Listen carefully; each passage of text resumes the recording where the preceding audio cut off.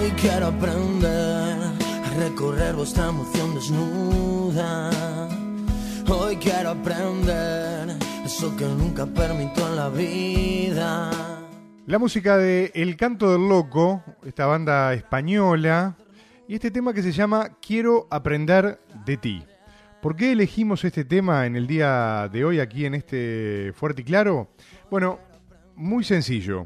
Lo elegimos porque vamos a hablar de un tema del que todos tenemos que aprender, de alguna forma, y que tiene que ver con la realidad, en particular en el Uruguay, del síndrome de Down y la importancia de transitar día a día, hoy más que ayer, mañana más que hoy, hacia el empoderamiento familiar.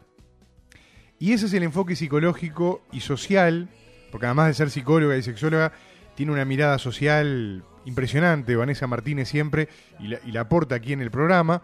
Vamos a hablar de ese tema en el día de hoy, porque además hubo novedades también en el Parlamento con respecto a este tema. Bueno, de todo eso vamos a estar hablando en los próximos minutos en este Fuerte y Claro. Vanesa, el gusto grande de recibirte, de darte las buenas tardes. ¿Cómo andás? Bienvenida al programa. Hola Martín, ¿cómo estás? El gusto es mío y bueno, gracias por la presentación. Bueno, pero es la verdad, y además un tema que de alguna manera vamos a contarle a la gente también alguna intimidad radial nuestra, ¿no? Porque salió un poco de una charla entre vos y yo, ¿no? En base a una noticia que había surgido, y me parece que está bueno cuando... Claro, pero que está bueno cuando justamente las cosas surgen de esa manera, ¿no? Porque habla también de un trabajo en equipo muy creo que muy aceitado ya a esta altura del partido, donde obviamente la jefa de la columna sos vos, pero nosotros a veces nos animamos a proponer, y es un tema delicado. Yo te decía, bueno, ¿por dónde hincarle el diente? ¿Cómo hincarle el diente a un tema donde el amor es lo primero que está presente, pero que evidentemente hay otro montón de cuestiones que hay que trabajar también ahí, ¿no?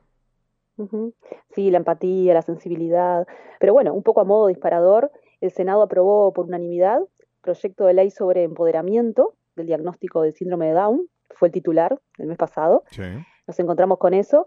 La ley busca mejorar el asesoramiento a los padres de niños con este diagnóstico y manda al Ministerio de Salud Pública a llevar un registro de nacimientos y crear un sitio web informativo. El objetivo es que quienes pueden ser padres de niños con esta combinación cromosómica específica accedan a información de calidad, actualizada y objetiva. Cuando el diagnóstico es prenatal, la manera en que se comunica el diagnóstico es crucial en relación al embarazo en curso. La ley toma las conclusiones de un estudio uruguayo publicado en 2006 por varios genetistas que mostraron que casi 9 de cada 10 embarazos diagnosticados con síndrome de Down son interrumpidos. Y bueno, la iniciativa fue impulsada por todos los partidos, con representación en la Cámara Alta. Claro. Sí, una señal bastante clara, ¿no? Bastante potente de la importancia que se le da desde el poder político, en este caso, a este tema, ¿no? O a lo que significa. Sí, sin duda. Vanesa, vos hacías una pequeña intro general, ¿no? Poniendo un poco en contexto también cómo había surgido este tema, lo que yo comentaba. Pero ¿qué más podés decir acerca de esta ley? De lo que estuviste hurgando, ¿no? De lo que estuviste averiguando. Bien, sí. Bueno, antes que nada, que el lenguaje verbal y no verbal, el tono, la manera, como la información que se le brinda a los padres cuando se confirma un diagnóstico prenatal o postnatal del síndrome de Down, son decisivos en cuanto a cómo los padres procesan dicha información. Eso sostiene la ley, básicamente. Claro. Muchas veces los progenitores toman la decisión de interrumpir el embarazo sin haber recibido información actualizada al respecto, acerca de la calidad de vida de los individuos con este síndrome, ni sobre la percepción que ellos tienen sobre sí mismos, ni la que tienen sus familiares. También se habla de los avances obtenidos en la educación y el desarrollo de las personas con este diagnóstico en los últimos años.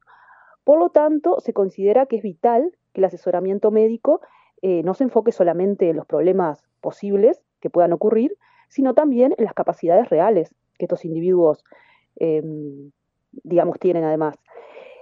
Todos los servicios de salud deberán tener un profesional o un equipo capacitado y sensibilizado en el modelo social de la discapacidad para asesorar justamente a los padres. Claro. Un poco sería eso. Uh-huh. Vanessa, ¿qué sucede con el entorno familiar y social de estas personas, ¿no? Porque eso también es un tema que va de la mano con esto otro que vos venías explicando también, ¿no? Desde el momento que se da el diagnóstico y todo lo que viene después, ¿no? Todo el proceso de acompañamiento de la vida de un hijo. Uh-huh. Bueno, la familia es el núcleo fundamental en el que se desenvuelven los individuos que forman parte de la misma. En la familia consiguen la contención que necesitan y se favorecen las condiciones propicias para que se desarrollen plenamente. La actitud principalmente de los padres marcan la pauta de cómo los van a tratar los demás. Al principio estará mucho tiempo con profesionales, recibiendo diferentes tratamientos. A veces los padres incluso sienten que invaden un poco su intimidad. Ellos tienen derecho, los papás, a ser informados de los tratamientos, a dar su opinión y a negarse si no están de acuerdo. Claro. Probablemente los padres reciban mensajes contradictorios con respecto a lo que pueden esperar de su hijo o hija. Esos comentarios qué tremendo los pueden eso desanimar también, ¿no? a veces. Qué tremendo eso que estás diciendo, ¿eh? Claro. Sin duda, los bombardean un poco, ¿no? Claro. Y como decía, los puede desanimar y hacer que se abandonen los tratamientos. Pero bueno, lo importante es tener presente que los resultados no siempre se ven inmediatamente. Es necesario seguir las recomendaciones de los profesionales. Hay que ser constante, no desanimarse, ni sentirse culpable creyendo que podrían haber hecho más. Claro. Los padres y sobre todo las madres son las que se encargan de la gran mayoría de los cuidados, pero tampoco deben dejar que esto, digamos, las absorba completamente. Deben cultivar el trabajo, amistades, bueno, el tiempo libre. Claro. En el plano de lo social, no solo se trata de tratamientos, educación y trabajo. Las personas con este síndrome tienen derecho a disfrutar del ocio, en actividades que les gusten, básicamente facilitarles momentos de diversión y también la oportunidad de vincularse con otros individuos de su edad. Lo que se busca es el esparcimiento, Claro. no dejarlo delante del televisor durante horas. Es bueno interesarlos en algún deporte, ya que eso va a facilitar la integración social, el formar parte de un grupo, compartir con otros, bueno, el ejercicio físico. Sí, eso es todo un ganar-ganar, digamos, ¿no? Porque no solamente el ejercicio de por sí físico es saludable, sino todo lo que implica, como tú bien decís, ¿no? A nivel de lo que es la interacción social, ¿no? El contacto. Claro, formar parte de un grupo. Formar parte de un grupo, exactamente. Me voy un poquito para atrás de repente en esto que venías hablando, porque bueno, vos comentabas, ¿no? El tema de la importancia de cuidar hasta la comunicación no verbal, que es tan importante, ¿no? Aunque a veces no se tenga en cuenta, la mayoría de las veces no se tiene en cuenta, pero bueno, pero es muy importante. Pero sí será importante, por favor, hasta los silencios, ¿no? Los gestos, todo. Pero ¿cómo hablan por sí solos? Se hablarán, por favor, Vanessa. Pero ¿cómo se vive la comunicación del diagnóstico de un síndrome de Down? Bueno, bien. Sí, ¿la perdimos? No, la tenemos ahí. Pensé que se ¿Hola? Sí, No, ahora no. sí. Ahora sí. Sí. Bueno, el momento más difícil para la familia es sin duda cuando se le comunica el diagnóstico. Los padres pasan por un proceso de duelo antes de asimilar y aceptar que su hijo o hija tiene un síndrome de por vida que hay que afrontar. Dicho proceso se divide en etapas que se definen por los sentimientos que predominan, ¿verdad? Claro. La primera etapa es la que llamamos la etapa de confusión, en donde la comunicación del diagnóstico provoca una especie de shock que no le permite a los padres entender de lo que les están hablando. Luego viene una etapa de pérdida, que es cuando una pareja tiene un hijo, espera que sea el bebé ideal. En esta fase los padres sienten que de algún modo han perdido a ese niño perfecto al que estaban esperando. Luego viene una etapa de negación, que es cuando los padres se niegan a aceptar que su hijo tenga un síndrome crónico, como el síndrome de Down. Existen pensamientos del tipo, no es cierto, esto no me puede estar pasando a mí, tiene que haber un error, se han equivocado, etc. Luego viene lo que es el enojo, la culpa, el resentimiento. Sí. Los padres se rebelan con el destino, si son creyentes, religiosos, La ira va dirigida a Dios. Se preguntan ¿por qué a mí? Bueno, en lugar de preguntarse ¿por qué a mí no? Claro. Además puede existir la sensación de que algo se ha hecho mal. Y bueno, y por último viene la etapa que yo mencionaba al principio de asimilación y aceptación, que es cuando la familia enfrenta la situación de una manera realista y busca soluciones que sean eficaces. Pero bueno, en definitiva, cada persona vivirá esto de una manera diferente, pudiendo experimentar distintos sentimientos. Puede ocurrir que existan pensamientos negativos, nadie está preparado para tener un hijo con discapacidad. Con el tiempo la familia se adapta a la nueva situación y la vida retoma su ritmo habitual.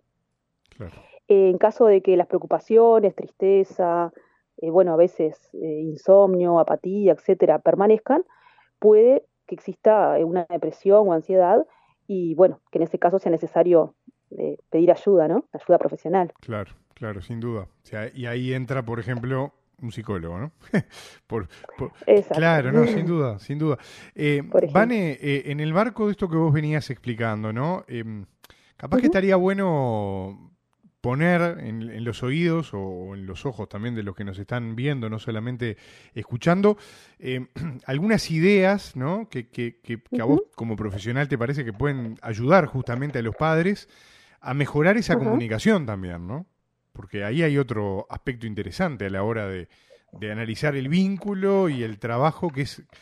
Que a ver, que el trabajo es todos los días, ¿no? Porque vos decías recién, nadie está preparado para ser padre. Empecemos por ahí, ¿no? Exacto. De ahí viene todo lo demás, ¿no? De ahí viene todo lo demás. Ahí empieza el viaje. Ahí empieza el viaje. Porque ser padre debe ser de las cosas más maravillosas del mundo, claro, pero a lo que voy es... Y de las más difíciles también. Exactamente. No hay manual. Como no hay manual para vivir... Te completé mucho la menos, frase. Exacto, me completaste la frase. Mucho menos para ser padre, por eso te digo, ¿no? Capaz que algunas ideas están buenas como para ayudar justamente a eso, ¿no? Bueno, bien. Sí, en los vínculos cotidianos con los individuos con este síndrome puede ser que no se noten diferencias con el resto de las personas, aunque se deben tomar en cuenta, bueno, como tú decías, algunas recomendaciones para mejorar la comunicación con las personas con síndrome de Down, como por ejemplo, hablarles más despacio, pero no más alto. Si no entienden lo que se les dice, se deberán buscar términos más sencillos. Y también tener presente que se les puede dificultar comprender varias instrucciones a la misma vez si se dan de forma sucesiva. Además, les cuesta generalizar lo que aprenden. O sea, aprenden a manejarse de determinada manera en una situación, pero después no son capaces de darse cuenta que en una situación similar deberían manejarse de esa misma manera. Claro. ¿No? Un poco eso. Claro, sí. Es que justamente te estaba escuchando y es un trabajo, ¿no? Es un trabajo, un ejercicio, ¿no? Vos sabés que me quedé pensando en una cosa muy interesante que vos mencionabas en esa suerte de lista o de ítem a ítem vinculado a las reacciones, ¿no? Que pueden tener los padres, la familia. Y me hizo acordar una columna que vos también mencionaste cuando hablábamos del bullying, ¿no? Y de los adolescentes. Cómo los seres humanos... Perdóname que capaz que me voy por las ramas, pero creo que vale la pena animarme. Digo, cómo los seres humanos tenemos como esa tendencia, no importa en la edad en la que estemos y en la situación en la que estemos, ¿no? A pensar que si no es eso que está idealizado, entonces es un bajón, básicamente, ¿no? Quiero decir... Si se sale de la regla... digo, para salir del tema, tener un hijo con síndrome de Down, ¿no? Hablemos de lo que hablábamos la otra vuelta, de los adolescentes. ¿Cuántas chicas o chicos, por ser gorditos en el liceo o en la escuela, les siguen haciendo bullying hasta el día de hoy? Por ejemplo, ¿no? O uno mismo se hasta por ser lindos. Y también, ¿no? Hasta por ser lindos. Hasta está por la ser... otra parte. Exacto, también, es como... más difícil de entender. Claro, más difícil, pero... Claro, exacto. Bueno, a eso iba, ¿no? Qué fuerte, cómo esos parámetros que la sociedad, en definitiva, culturalmente establece de belleza o de fealdad o de lo que sea, es terrible, ¿no? Sí, es muy cruel. Es cruel, ¿no? Sin duda. Claro. Sí, y vale sí que lo traiga, sí, claro que sí. Por eso digo, porque en ese proceso de repente que vos mencionás hasta de negación, no, esto no me puede estar pasando, no puedo tener un hijo con tal o cual patología... como decís vos, ¿por qué no a mí? No es lo esperable. Claro, no es lo esperable, pero ¿por qué no es lo esperable? ¿No? Claro, ante esa pregunta, ¿por qué me pasa esto a mí? Claro. ¿no? La siguiente pregunta, un poco a modo de respuesta, es ¿por qué no a mí? Claro, ¿No? claro. ¿Qué tengo yo de especial, ¿no? De diferente? Claro, claro, claro. Por eso digo, porque es bueno como cuestionarse todas esas cosas y estoy haciendo terapia al aire, pero me parece que está bueno porque No, pero está bueno aporta. relacionar, también asociar con, Claro. obviamente, con otras temáticas, otras columnas, claro, si en definitiva un poco todo tiene que ver con todo también, ¿no? Como tú decías, ¿no? Lo que tiene que ver con lo social, ¿no? Bueno, con la psicología, Claro. la sociología, en fin. Yo, a modo de conclusión, porque vos ya más o menos concluiste, pero a modo de Sí, no, pero conclusión... tengo más ideas y sugerencias, No, ¿no? no. Más Sí. en general para los papás, fuera de lo que tiene que ver con la comunicación, A ver. que me parece que son interesantes para compartir, como por ejemplo, bueno, aprender, informarse lo más posible al respecto, que bueno, la ley va a estar contribuyendo en esto, ¿no? Aparentemente, para ayudar al niño y a sí mismo, tratar al niño como si fuera un niño sin discapacidad, enseñarle a ser autónomo, eso es fundamental, no sentir culpa si se tiene que rezongar al niño por su conducta, porque se lo tiene que educar, no convertirse en maestro o terapeuta, disfrutar del hijo, jugar con él, demostrarle afecto, llevarlo a distintos sitios, bueno, pueden leer cuentos juntos, en definitiva, divertirse, aprender de otros padres y de profesionales, a satisfacer las necesidades especiales de su hijo, mantenerse al tanto de los avances tecnológicos y tratamientos nuevos, aunque siendo cuidadosos con las nuevas modas, ¿no? Que no estén comprobadas. No buscar tampoco curas mágicas ni tratamientos milagrosos. Claro. Este síndrome no tiene cura hasta el momento, pero la persona que lo tiene puede disfrutar de sus derechos si sigue un tratamiento adecuado. También no descuidar al resto de la familia, sobre todo a los hermanos, no darles responsabilidades por encima de sus edades. Ellos no siempre podrán hacerse cargo y bueno, tampoco tienen por qué, tienen derecho a hacer su propia vida. Claro. Cultivar la relación de pareja, divertirse, la pareja también puede no estar pasándola bien, no hablar siempre del mismo tema, naturalizarlo de alguna manera, ¿no? Seguir haciendo lo que les gusta, actividades, salidas con amigos, sin sentir culpa, esto para los papás, ¿no? No avergonzarse de los sentimientos ni guardárselos.